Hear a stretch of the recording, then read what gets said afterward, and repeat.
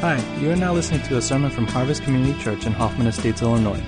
Today you will hear a sermon from Pastor Dave Lee, so without further ado, here he is.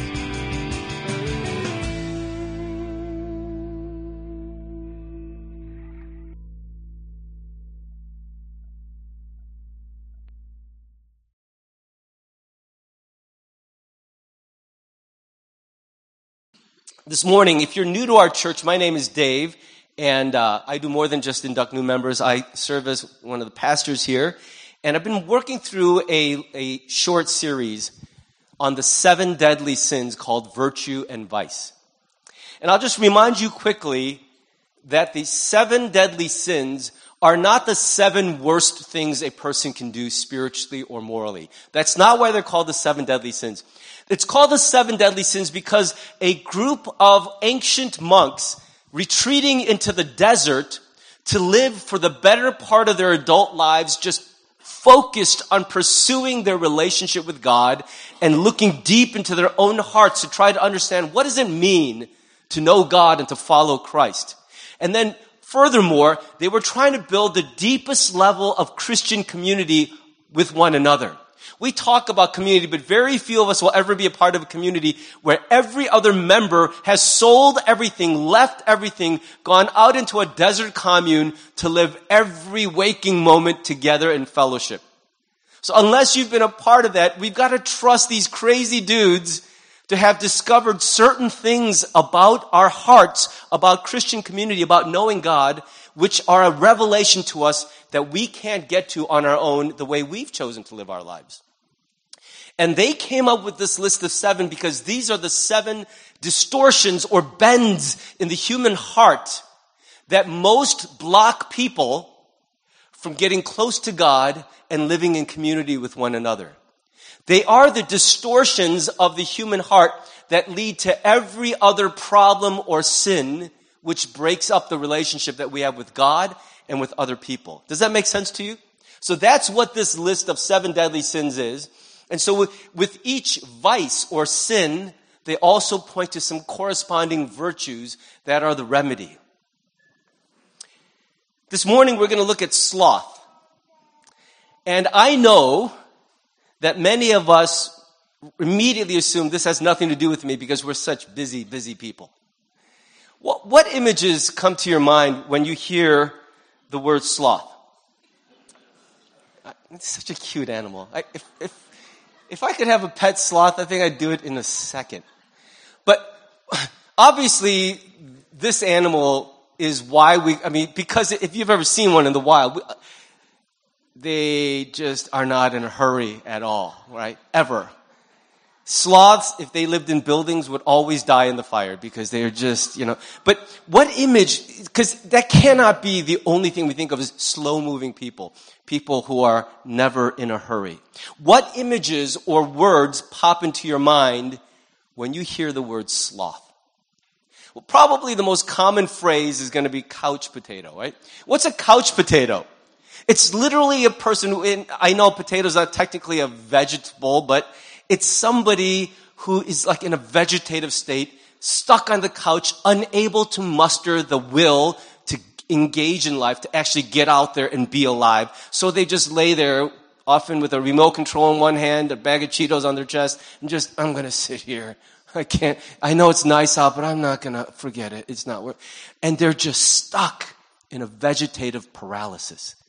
Now, maybe it's not the couch you're stuck in, but maybe that's the imagery you conjure up is it's just somebody who's totally passive.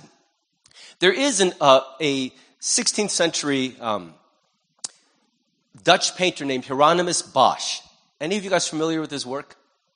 Not the guy who's the detective on the Amazon Video TV series or the books, but the guy who painted these crazy pictures depicting faith.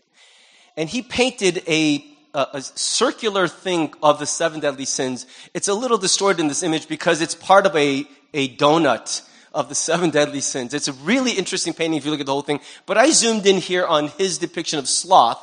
And what you picture, this is a guy who clearly anyone seeing it in those days would have seen him as a wealthy estate owner. He is asleep on a pillowed, cushioned chair in front of a warm fire with his dog asleep at his feet and he is in bliss. He's surrounded by his palatial home. He's got everything he needs, and he is going to just take it easy. And he is oblivious to the nun who is holding out to him the rosary and the scripture, inviting him to continue exploring and growing in his relationship with God. Now, that was his depiction of the cardinal sin or vice called sloth, as the early monks, the desert fathers, understood them. Excuse me. It's depicting passivity, but what we have to understand is that sloth as a cardinal vice is more than just laziness. If laziness is your problem, God has a lot to say about laziness. It's not like it's not an issue. If you're stuck in just basic laziness, like I don't know how to work hard, God does say, look, one of the rules of the church, the early church that Paul gave in 2 Thessalonians chapter 3, is if a person is unwilling to work, they shall not eat. One of the things Paul taught the early church is if you are a freeloader, a deadbeat, if you can work, but you just don't like working, you're just going to be like, oh, I can't even. Right? The classic saying, I'm trying to can and I can't even. If that's your attitude, you can lay there all day. You just don't get to eat with us. Because this is a community of people who bear their weight together. They contribute and they enjoy the fruits of that contribution together. And so one of the rules for the early church is if you're going to lay around and you're unwilling to work, I'm not talking about unable to work. If you're unwilling to work, you don't eat with us. You sit over there and eat what you have produced, which is nothing. If you're curious about God's take in general on diligence and laziness, I preached a message last May. I'll put a link to it when I send out the recap on Proverbs 6 through 11. Based on a piece of paper my father taped to my headboard in high school. How long will you lie there, you sluggard? I can't hear those verses without feeling exactly the emotions I felt when I woke up and read that. It was worse than if my dad had kicked me. It was like, I am such a loser. And it just rebuked my spirit so much. And so there is something God has to say about laziness, but I want you to know that sloth, being on this list of 7 deadly sins, is much, much more than just being lazy. So if you're thinking, well, I'm not lazy at all. I work very hard. In fact, I never settle down. Take it easy. But understand that you can still keep listening to this message. It might still be for you. It's also not just appropriate leisure, right? Idleness. The Italians have this phrase that I really love. The phrase is dolce far niente. It means sweet do nothing. I even like just saying it. The sweet do nothing. What it describes is one of those days where you wake up and discover that you don't have to be at work, you don't have to be at school, there are no appointments, nobody's expecting anything from you, the house is empty, nobody's around, and you just have an entire day to be whatever you want to be, to do whatever you want to do, no pressure, no hurry, nothing. Now, the way most of us choose to spend a day like that is shamefully weird, but still, what they're saying is you can't flourish as a human being without a few days like that peppered into every year. We all need days where there's this sweet do-nothing agenda on the calendar. Are you with me? Some of you, I've completely lost you. You're in your dolce far niente moment right now, like, oh, if only one. I love days like that. I relish them. I confess that quite often when I get one, I completely waste it in stupidity and wish I had another one, but such is the human heart. But those kinds of days of leisure and releasing pressure, that's not what sloth is addressing. In fact, in a workaholic culture like ours, a little idleness, a little bit of relaxation is actually a virtue, not a sin. Some of us, what we need to hear is God wants you to stop moving and sit still. But that's not what sloth is about either. So what is sloth then? If it's not laziness and it's not leisure, what is it that is so problematic that a word like sloth, depicted by this cute animal, could possibly end up on a list of the 7 deadliest things that could affect the human heart? Well, in answering that question, I've got to give credit to this woman. Her name is Rebecca DeYoung. She wrote a book called Glittering Vices, and her writing has shaped my thinking on this probably more than anybody else's. She's a professor, and I really appreciate the way she thinks about and writes about this subject. And her chapter on sloth was one of the most helpful things I've read on this subject ever. And so I want to give credit to her. A lot of what I want to share with you is inspired by or built on her thinking, her writing. I don't want to take credit for that. And so rather than paraphrasing her stuff and acting like I thought of it, I'm going to just quote stuff from her directly throughout this message because she's brilliant in the way that she has understood and studied this particular subject. So if sloth is not just laziness or leisure, then that means most of us who came in thinking, sloth, that's not my issue, you still should be listening because it might still affect you. What is it? A clue is given to us in the fact that the opposite of sloth is widely regarded as being diligent, right? The word diligence. If you're not slothful, you're diligent. But that the word diligent in English is based on a Latin root word, diligere, which is translated to have empathy, esteem, respect, or love for someone else. Isn't that weird? So the word diligent is based on the Latin word for love, to love someone else. In other words, sloth, if its opposite is diligence, diligence is primarily an expression not of industriousness or hard work ethic, but diligence in its purest form. Even the pagans understood this. Diligence in its purest form is always a function of love and esteem and respect, not just duty or hard work.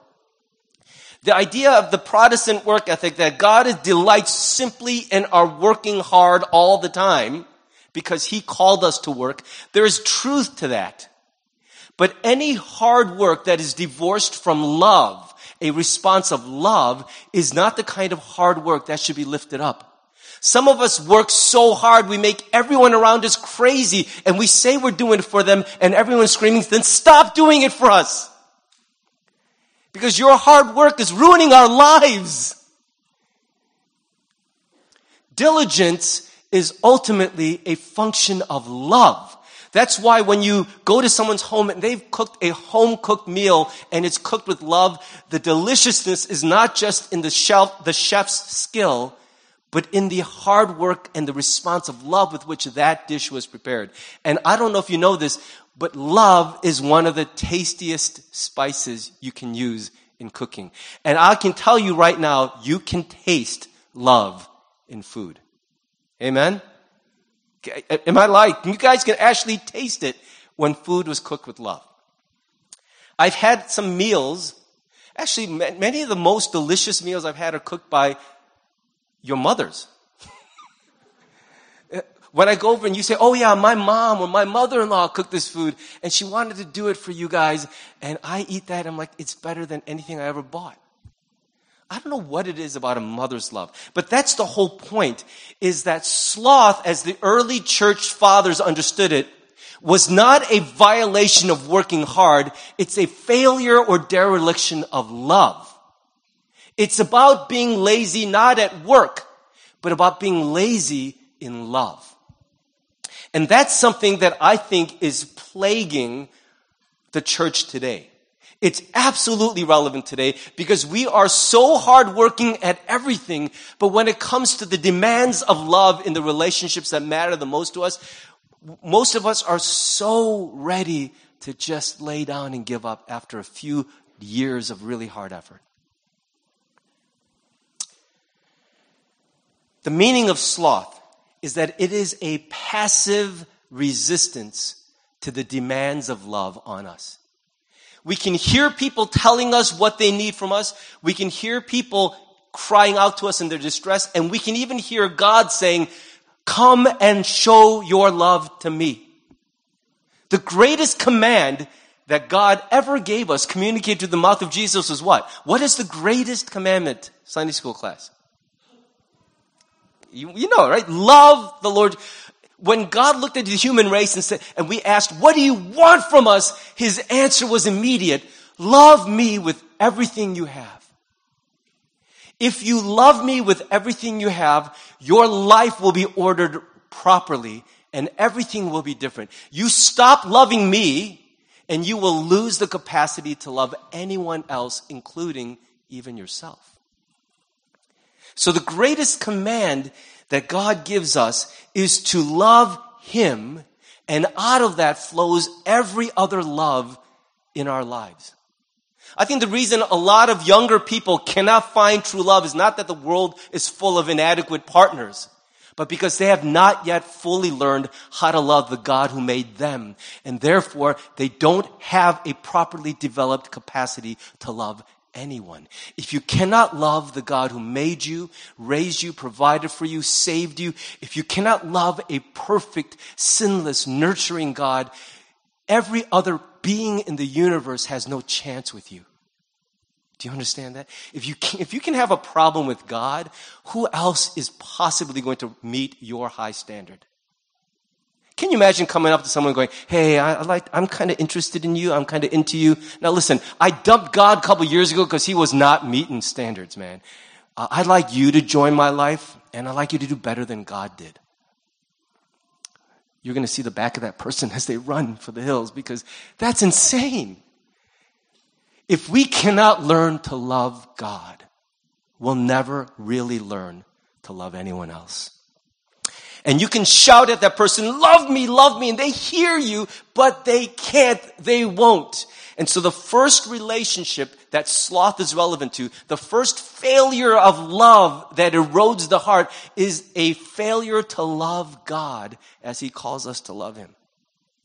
Listen to what Professor DeYoung writes in her book.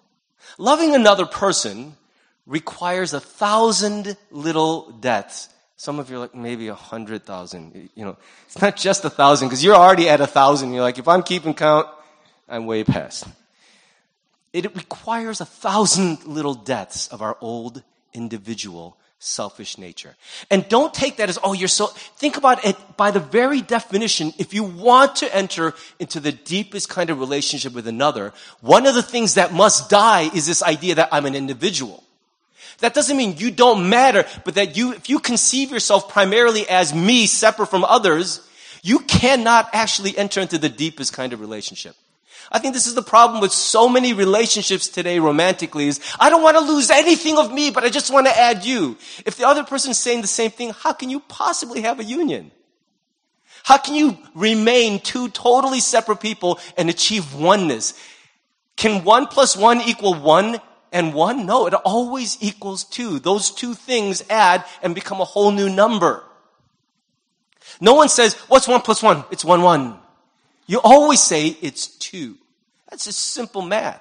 And so by its nature, clinging to my own individuality and selfhood with zealousness works against union. This is the work that the slothful one resists, is the dying to my selfish individuality, because the truth is that person who wants to be individual and selfish also wants the relationship. They're torn. They're at war within themselves. I want the benefits of this life-giving, loving relationship, but I'm not sure I'm willing to give up any of what's required to get there. Does that sound familiar to any of you? Some of you are trying very hard not to jab someone next to you, but listen, start with you. Because I've been studying for this sermon, and I thought, I'm going to preach this because I've already mastered this. I am garbage, man. I've looked at this all week. I'm like, I thought I was going to be okay. I'm not so sure I am. Professor DeYoung continues, the slothful person resists the effort of doing day after day after day. I love that she repeats it a third time. Day after day is just a phrase, but day after day after day says something, doesn't it? Whatever it takes to keep the bonds of love strong and living and healthy, whether he or she feels particularly inspired about doing it or not. Now, I know the temptation is here at this point to immediately think of human relationships. But before you jump to the human relationships, consider for a moment, does this first describe the relationship you have with God? The God who has loved you from the day he conceived of you, who has never stopped loving you. Are you doing day after day after day the most basic things that are required for a human being in our fallen state to have a loving relationship with the God of the universe? It's amazing it's possible to have such a relationship at all. But are you doing those basic things day after day after day, even and maybe especially when you don't really feel like it? I know that sounds like a terrible depiction of love because Hollywood told us love is just something you fall into. I'm just in love. It's so silly because it's supposed to feel like that once in a while, but if you're waiting for that every day, there's no one you will ever love. Do you even love you like that? I've been waking up for the last few decades not really in love with me. There are a few good days where I'm like, I kind of like me. I'm all right. Most days I just like, why am I like this? Am I the only one? The rest of you have really good self-esteem? Sometimes I hate me. I truly hate me. If I could leave me, I would. But I'm stuck. You with me? Some of you are very much with me, aren't you? Now, I'll grant you that most of us get to that place of resisting the demands of love because we've been disappointed and hurt. I tried. It didn't work. I hear that all the time, and I understand. If that's where you are, see, because sloth is that tension between really wanting love but refusing to give what love requires. I know what I have to do here. I'm just not going to do it, but I still yearn to have it. That's why half the people in this world stay together. Where else am I going to go? But man, this stinks. I wish I could have more with you, but I'm not going to give you the satisfaction. I'm not going to bend for you. And that's where we get stuck for a really long time. And we get stuck there because we were hurt. Because we really did have a long season where we tried as hard as we could. And if that's where you're stuck, I'm not going to chastise you or rebuke you. I want to actually affirm you. I want to validate your experience and tell you that in those years when you really tried hard, God delighted in you. He was pleased with that effort. But what he wants you to hear this morning is that point at which you believed something that justified bailing on that relationship, on giving up, saying, I've had enough, this is pointless, it won't work. That was the day you gave up not just on a relationship, but on the very idea of love as a commitment. What you said is that every relationship has an expiration date, a shelf life, a limit, and after that limit, it's hopeless. And what God says is that is never true. Not as long as he lives. Not as long as he imbues human beings with spiritual power. It is never true that love is pointless and futile. I know that in your experience, it feels that way in a particular relationship. Maybe even in your relationship with God, you're like, what do you want me to do, God? I tried. I really did. And you didn't show up.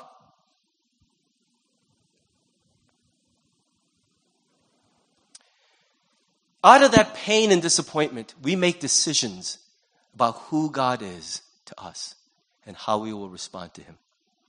And out of that decision flows a habit of responding to just about everyone in pretty much the same rules. She writes, sloth is not primarily a feeling. It is a well-entrenched and willful resistance, even as love is fundamentally a choice. Now fasten your seatbelts because I got to pick up the pace here if I'm going to get done in time. We have a picnic to enjoy. I'm going to tell you that your frustration, your feelings of despair and giving up, I get that totally. So does God. I think he understands how easy it is to get to that point. And rather than chastising you, I want to give you some hope. Because here's what God has to say to us through Peter, who, before he saw the resurrected Christ, rarely had anything worth listening to come out of his mouth. But after he saw the risen Christ, he became a theologian among theologians. He became one of the most brilliant pastoral writers there was. And he says this about our story. His divine power has given us everything we need for a godly life. Through our knowledge of him who called us by his own glory and goodness. Through these, he has given us his very great and precious promises, so that through them you may participate in the divine nature, having escaped the corruption in the world caused by evil desires. Here's what he's saying. I'll just break this down for you. He's saying that one of the easiest ways to bail on God is by saying to God, you have left me shorthanded. You have not given me enough to live life the way you asked me to. I'm glad you told me to do this, but it's like the Egyptian slave masters saying to the Hebrews, make bricks, but we're not going to give you hay and stubble. And, why are you making it harder than it has to be for me? I'm trying and you keep getting in my way, God. You keep leaving me shorthanded. I want to be a good husband, but you gave me that wife. I want to be a good wife, but you look at the man you gave me. What do you want from me? Look at the man she gets to be married to. I could be totally great if I was in her life. But in my life, you're asking too much. And that's the lie we want to believe so badly is, I was ripped off. I was robbed. Everyone else has it easy. I alone have to climb uphill both ways.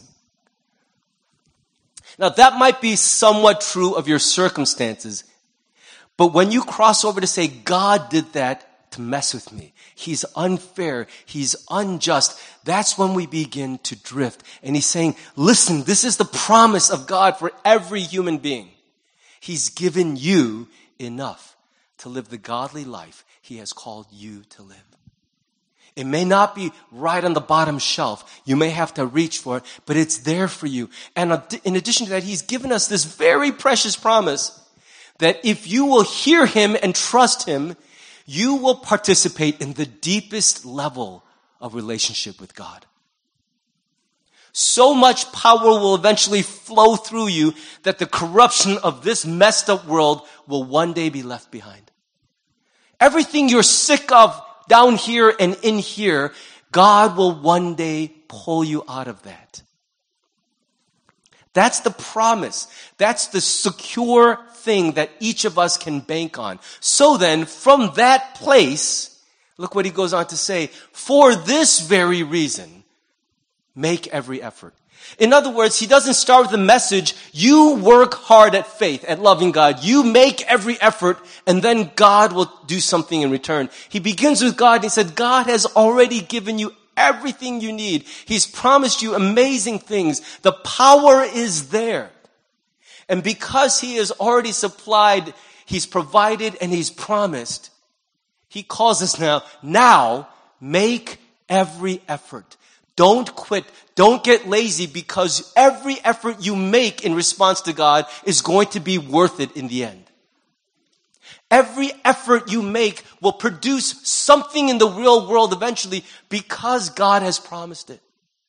I know that right now in the deep, dark valley you're in, you cannot see change coming. It feels hopeless.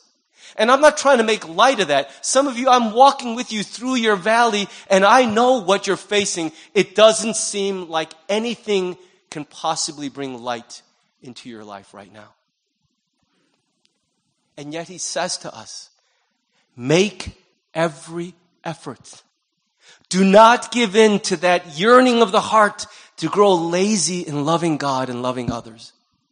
Because every effort you make is built on the foundation of God's provision and God's promises. Another way of saying it is that to be diligent in love is never wasted effort. It's never hopeless. It's never a waste of time. It is always worthwhile. I read this beautiful prayer this week in preparing for this message. This person stood up in a chapel somewhere in a university and prayed this prayer. Forgive me for letting love die when it demands action in order to live. I'll make sure to include that in the recap. I hope that that prayer will ring around in your heart the way it's been ringing around in mine. So, let me move on. I just did something bad, guys. What did I do? Okay. So what are the forms of sloth? If sloth is not just laziness or leisure, but it is being stuck in that place where I want love, but I refuse to pay the price. I want to quit. I want to give. I just don't want to anymore. I don't even want to try. I know I could, but I'm not going to. That's the tension of sloth. It's this yearning to just be passive and resistant to the demands of love, even while we won't give up our yearning for love. Are you feeling me? Have you ever in your life been there with God or with another person? I have. The Latin for the word sloth is, I'm probably going to mispronounce it, but it's acedia, A-C-E-D-I-A. I've been reading that word all week. And it's a good word because it captures in Latin what we cannot quite capture in English. There's a poet and an author named Kathleen Norris. And she wrote these words in a book called Acedia and Me. Here's what she said. All her life since adolescence, she's been feeling this feeling and didn't know how to name it. And then she came upon the 7 deadly sins and read the description of acedia or sloth. And she understood. It perfectly described what she's felt since she was a teenager. It's a sense of restlessness bookended between periods of sheer apathy and frenetic busyness. That is such a good description of sloth. Those are the 2 extreme expressions of sloth. There's total shutdown. I don't even care. Just shut up. Stop yapping. I don't care. Don't even finish your sentence. Nothing matters. I'm dead inside. That's one face of sloth is I can't even, I won't, I just don't care. And the other is just running around like a chicken with its head cut off, doing anything and everything.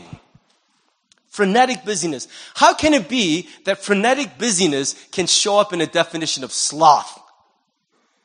Do you know what it looks like when a sloth is busy? Looks like when a sloth is asleep. It's the same. Like, I actually toyed with the idea of playing that clip from the DMV in Zootopia when not because it has any meaning or would add value to the sermon, but just because it's so fun to watch. Here's what she's saying. A slothful heart often ping-pongs between total I don't care and complete crazy activity. And let me explain why. Because at that fork in the road when I want love but I won't pay the price, I won't give what I know I need to give, I just refuse. At that road, that fork, there's 2 possible expressions of our heart then, 2 responses. And the first is the path of apathy. That's the shutdown mode. That's the mode that says, I'm going to give in to despairing resignation. Another way of saying it is, I'm just going to give up. What's the point? I've tried with God. I've tried with my loved ones. I have really, really tried, and there was no change. So you know what? I give up. Fine, you win. I wave the white flag. Now, every one of us has probably been there at some point. Am I right? Probably every one of us has flirted with that place in a relationship or just with the world in general. I'm done. Forget it. I just give up. It's this numbing of the heart. It's passivity taken to an extreme. It's shutting down my heart so I don't have to feel, so I won't feel. It's the 1,000-mile stare as you walk into the house where you live and your family is around you and you're like this. How was your day? Yeah, whatever. It was a day. And you know what you're doing to people. You're hurting them more by your cold deadness than by your aggression. It's one of the worst kinds of responses to hopelessness in love is just giving up. And yet it's such an easy, tempting place to go. Because it empowers us. Even though I hate feeling like that, it's a kind of way of getting the power back. You want to not love me right? Fine. You just won't have me. I will disappear from your world. You will see me every day and never be able to touch me. That's what I'm going to give to you. Some of us have actually thought those very words, haven't we? I'm going to show you me, and I'll never let you touch me. I will be dead to you. I will be disappeared.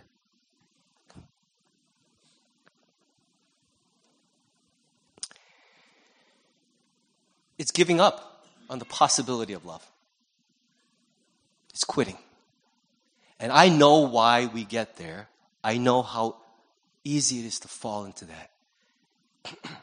And I say, in the authority and love of God, don't do it. There's a second road ahead at that fork, and that's the path of avoidance. There's apathy on the one hand, I just give up. The other is desperate escapism.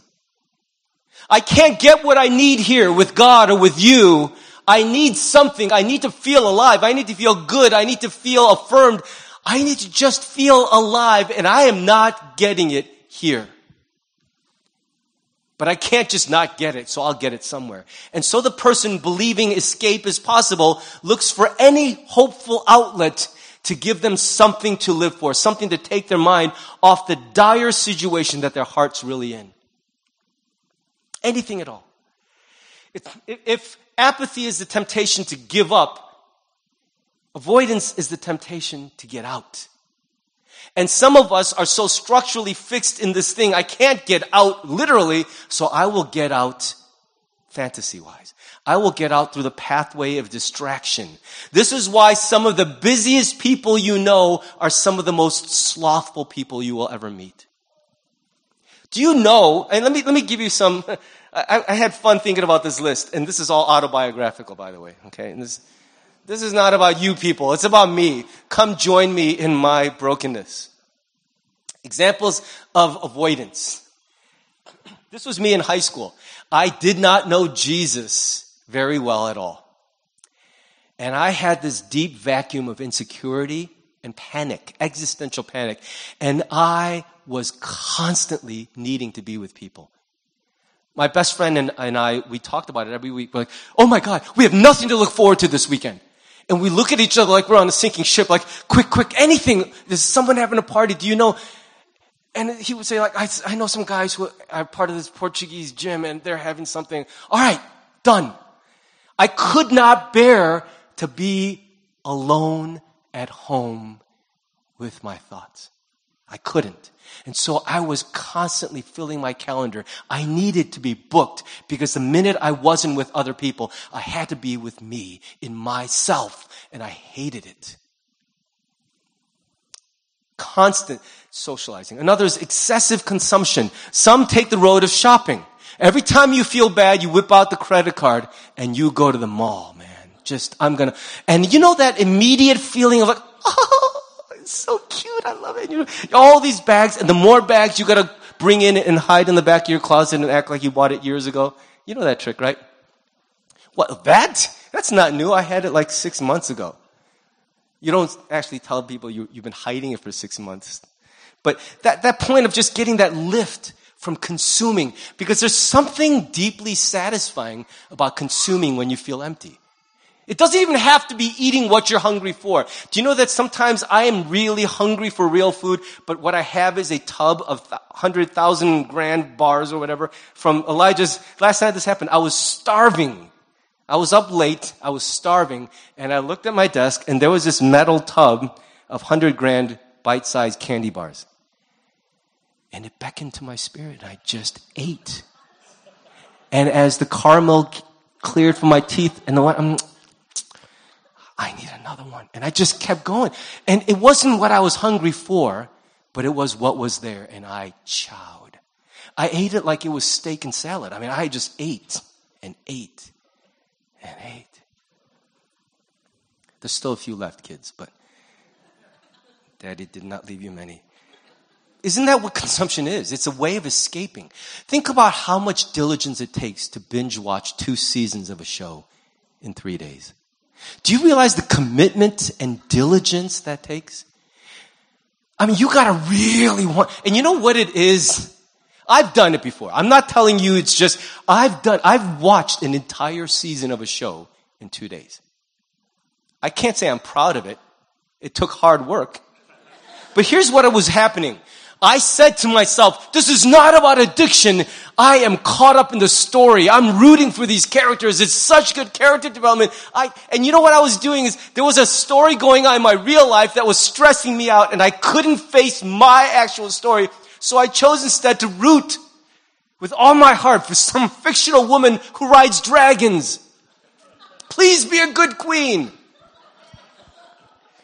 I chose, rather than deal with my own story, to get lost in a fictional one so that at least I could feel something. So I could feel like something is happening. There's a hero to root for, some change, some progress, anything, because I don't want to live my story. I can't bear to right now. Do you realize how much escapism is caught up in that kind of consumption? Workaholism, just being at work all the time. Burying yourself in it. Saying, I had to be at the office. You chose to be there.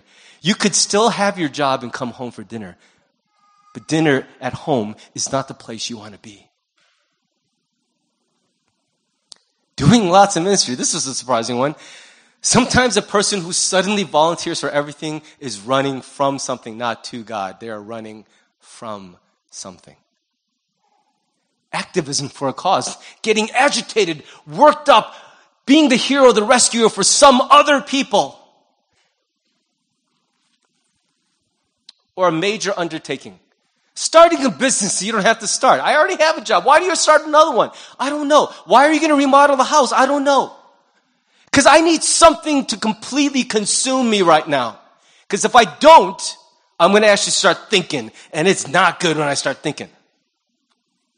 Are you with me? Now, what do you notice about all of these things? If I took away examples of avoidance and said good ways to spend a life, they're actually, in a lot of these things, there's not an inherent moral problem. They could actually be really good things. I hope that you have excessive consumption of Scripture. I hope you have a problem of overeating the Word of God. I hope you work hard. I hope whatever. But the problem is they could all be totally legitimate activities, or they could be signs of very unhealthy escapism. You're the decider of that. I can't point to the activity and go, see, look at. Audrey Coe's volunteering for everything lately. What is she running from? I can't do that because it could be totally a response to the work of the Holy Spirit in her. Sorry to pick on you, Audrey. It's safe, though. You're one of our leaders. Yeah. But it could also be that she cannot face something, and so she is running. Do you get that? I'm not saying every time you do this, you're escaping, but you might be. And you have to be honest before God and recognize, is what I'm doing really at face value what I say it's for? Is it really because I just really love Game of Thrones? Yes, at some level, sure. It's not a bad show. It's not great. If you haven't started, don't buy it. It's okay. Live your life. Prison Break season 1, on the other hand. But the point is this. You don't have to be suspicious of others. You just have to be honest about you. Sloth can sometimes take the form of frenetic activity. Some of the most slothful people are the ones that everyone else says, look, I don't know how she does it. She never stops moving. He is a machine. And you're like, I am. It's not good. So, we've looked at what sloth is. We looked at how it appears in our lives. How do we fix it? This is the part that blew me away. This is the part that only a bunch of guys in the desert who have given up everything can arrive at an answer like this. Because I was thinking before I read anything, like, what would my answer be? If someone came up to me and said, Pastor Dave, I heard the first 2/3 of your sermon. That's me. I am sloth. Help me. And I thought, what would I say to them? How would I fix this? And all my answers turned out to be kind of wrong. Remember that the primary relationship of love that sloth has to do with is a relationship with God. The command to love God well with everything we have, and how easy it is to get lazy about that. passive, resistant. And so when I read the ancient church fathers' solution to sloth, it really took my breath away. The ancient strategy against sloth seems counterintuitive. Rather than seeking some new way to infuse life and breath into one's relationship with God, the desert fathers recommended stabilitas loci, stability of place. Now that's going to need some unpacking. When I'm getting stale with God, my answer is, why don't you try listening to the Bible on audio while you skydive? Associate that boring thing with a new thrill and be like, yeah, that's great. I like that. That's my answer to a lot of things is like, if it's getting stale, spice it up a little bit. You go to Wendy's with date night, why don't you try at least moving up to Red Lobster or Panera, something. And so that's our usual human answer, right? Is kick it up a notch. Emerald Lagasse here, bam! That's the answer, isn't it? Get that heart started up again. Give yourself a great jolt, and then you'll like it more. And that's what I was about ready to say. If you're in the stupor of slothfulness, shake things up. Here's what they say. See, the desert monks, they intentionally scheduled their noonday or their midday meal at 3 p.m. They woke up and started the day in hard work with breakfast prayers at 6 a.m. That's when the day got started. So by noon, they've been hard at work and they're starving. And normal people eat lunch at 12. These crazy dudes scheduled lunch at 3.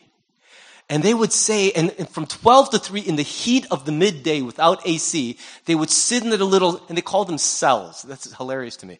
Their room in the monastery was called a cell, and they would sit in there and just think about God and about their own hearts. They would ask the Lord to draw them near in prayer. And what they would write in their private journals is hilarious. It was stuff like, I kept looking out the window at the sun and it hasn't moved. Why does the sun move so slowly between 12 to 3? Or, I feel as though I've been fasting for 6 weeks. It's just been 6 hours, but it feels like 6 weeks because normally I want to eat now. And they would go through all these things and everything in them was screaming. And it's very honest confessions. They would write things like, what am I doing here? This is a stupid way for a Christian to live. What is the point of sitting in a cell thinking about God? I could be of much more use to God out there. I haven't seen my ailing mother in years. I should just be with her. Why am I? And everything in them was saying, get out. This is stupid, pointless. Why are you doing it? Get out of there. Run for the open country. Another thought they would write is, I think the other monasteries have such a better life. It's hilarious, right? Isn't that what you say about when harvest is getting stale? Like, I heard some great things going on. And that's what happens to all of us. And so they would confess to their superiors at the monastery, I'm having crazy distracting thoughts during the noonday. And they called it the noonday demon, sloth. And their answer was this. If sloth's greatest urge is to give up or get out, then the greatest remedy is to stay put and bear down. If the greatest temptation of sloth is to give up or get out, then the greatest remedy is to stay right where you are and bear down. Let me give you that story through an illustration. This summer, after the high school season was over, my son Elijah played in a Park District Rec League. It was basically bunch of kids from high school teams in the area that got together without coaches getting in the way and just had fun playing. Unfortunately, his team had 5 kids most of the season because 2 of them kept flaking out and not showing up. So he had 5 kids, no bench. Now, when you're playing back-to-back basketball games, that's tiring. And they went up against a team full of kids Elijah used to play against who are really good. I mean, really, some of these kids are D1 scholarship athletes. And this team happened to have a deep bench, a total roster of 10 players, so they could keep swapping out. Elijah dropped like 30 points already by like halftime, and the rest of his team was gassed. He was looking tired, and they were ready to lay down and quit. You could see it in their body language. You could see it in their eyes. This game was over. Just let it be finished already. They just wanted to go home and play Fortnite. I could see it. I know exactly what they're thinking. And then Elijah came alive, and he hit 4 3-pointers in a row. And he looked at his team and he shouted, this is one of my favorite phrases in the common youth culture today. He said, "Let's go!" I love that phrase. You know that feel, we old people say, "Let's go!" When you kids say it, it feels like something like stars are shifting in their orbits or something. Let's go! It's such a raw statement of intent. Here's what he was saying when he looked at his team. You guys need to stop laying down and dying. We're still in the game. Be here now, not in your basement playing Fortnite. That's coming, I promise. In 20 minutes, we'll be online. But right now, this is where we are. Be here. Stop dying. There's still minutes left. Let's go. Let's fight. It's still worth it. That heart captures this decision not to run, to quit, to give up, to get out, but to stay right here and finish this game. I hate what the scoreboard looks like. I hate that we have no one to relieve us off the bench, but we still have legs and arms and brains and eyes, and we can finish this game well. Let's go. Are you feeling me?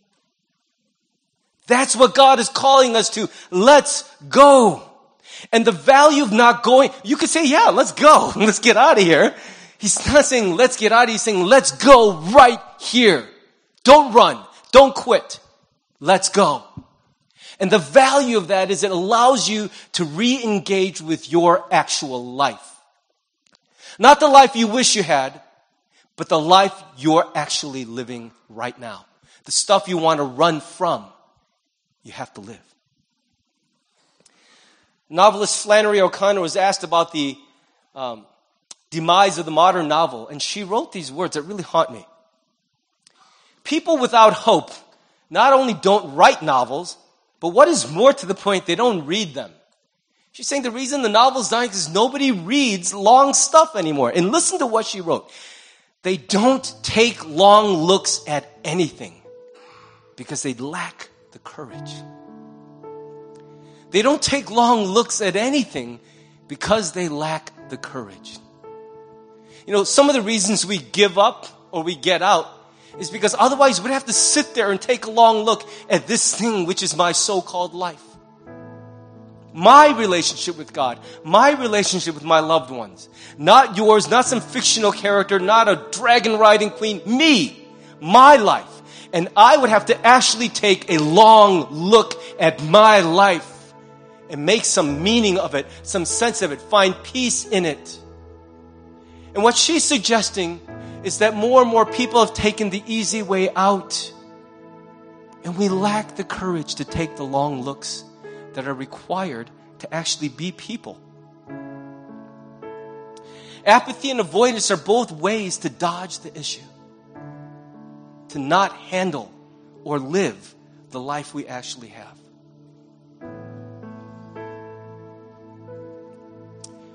I'll give you one last excerpt from Professor DeYoung's book. Overcoming slothful tendencies requires us to face up to the sources of our own resistance to the demands of our relationship with God rather than grasping at a way out or a ready diversion anytime we start to feel stretched or uncomfortable or just plain sick and tired of it all. That's her way of saying the only way out of sloth is to have the courage to stay put and have that long look at your own real life. That is not going to be easy, but you'll never do it alone. I've been giving you some practical things. Let me end with one practical thing that's helped me so much in this area of spiritual sloth. It is, ironically, the personal retreat. My answer to sloth has been to get away from it all and be alone with God. In fact, this week I just got off of my quarterly. I do this every quarter, 3 days and 2 nights away from everyone and everything in an unplugged place that's straight out of a time machine. It's like out of the 19th century. This is the room I use. I use the same room every time, room 241, the Reverend Maloney room. This time they didn't have it ready. I actually slept in a room that had just been used by someone else. It was gross. But I have a deep rootedness to this physical place. It's my room. It's not because it's at the Ritz-Carlton. Look at it. It's nothing. It really is a cell. But I cannot tell you the profound ways that God's met me in that room. Ironically, on a 3-day, 2-night retreat, the first step is always that the first day I sleep like crazy. I sleep and sleep and sleep because I don't realize how exhausted I've been. How hard I've been running at or away from everything. And God invites me in and says, you need to just be still and rest, because tomorrow we're going to take some long looks. You got to be strong. You got to be ready. Coach Vince Lombardi said, fatigue makes cowards of us all. He's right. When you're tired, you can't look at the hard stuff. So it begins with rest. Isn't that ironic that the cure for sloth is a day of sleep? It's so weird, but it works. And I wake up in that place, and this is how I wake up. The sun lights on my face, and I go, good morning, Lord. What's this weird feeling I'm feeling? Oh, it's restedness, and what a strange sensation. It's peace in my body, in my heart, and then we roll up our sleeves, and I look at my life. I don't always love what I see, but it strengthens me to look at it. It helps me emerge out of the temptation to give up or to get out. And suddenly I hear the voice of God. I'm always surprised on these retreats how it's the simple things, the fixtures, the staples of praying, thinking, reading, writing, walking. So simple, nothing unusual, but God uses it to restore the depths of my soul to Him. And I come home ready to love everyone else better. So I want to end there. I want to invite our praise team to come back up, and I want to give us just a moment here to reflect. Maybe you walked in hearing that we're going to be learning about sloth and thought, I'm way too busy to worry about sloth. But does it describe where you are? Are you finding that love is falling apart in your life? That you're tempted to give up or get out? In your love relationship with God, and as a result, in every other relationship. Have you started to believe lies like God hasn't given me what I need? He doesn't have my back. He's not fair. He's not with me. He won't help. He will. He has never given up on you. He still sees you in the valley you're walking through right now. You're not invisible to Him, and you still matter to Him. Don't give up on Him. So I'm going to give you a minute of quiet to respond to God. We'll sing a song, and then we'll close out our service and go to the picnic together. Let's go to God.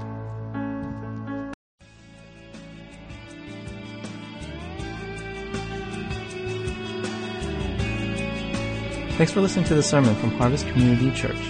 If you would like more information or have any questions or comments, check out our website at harvest-community.org. Thanks for listening.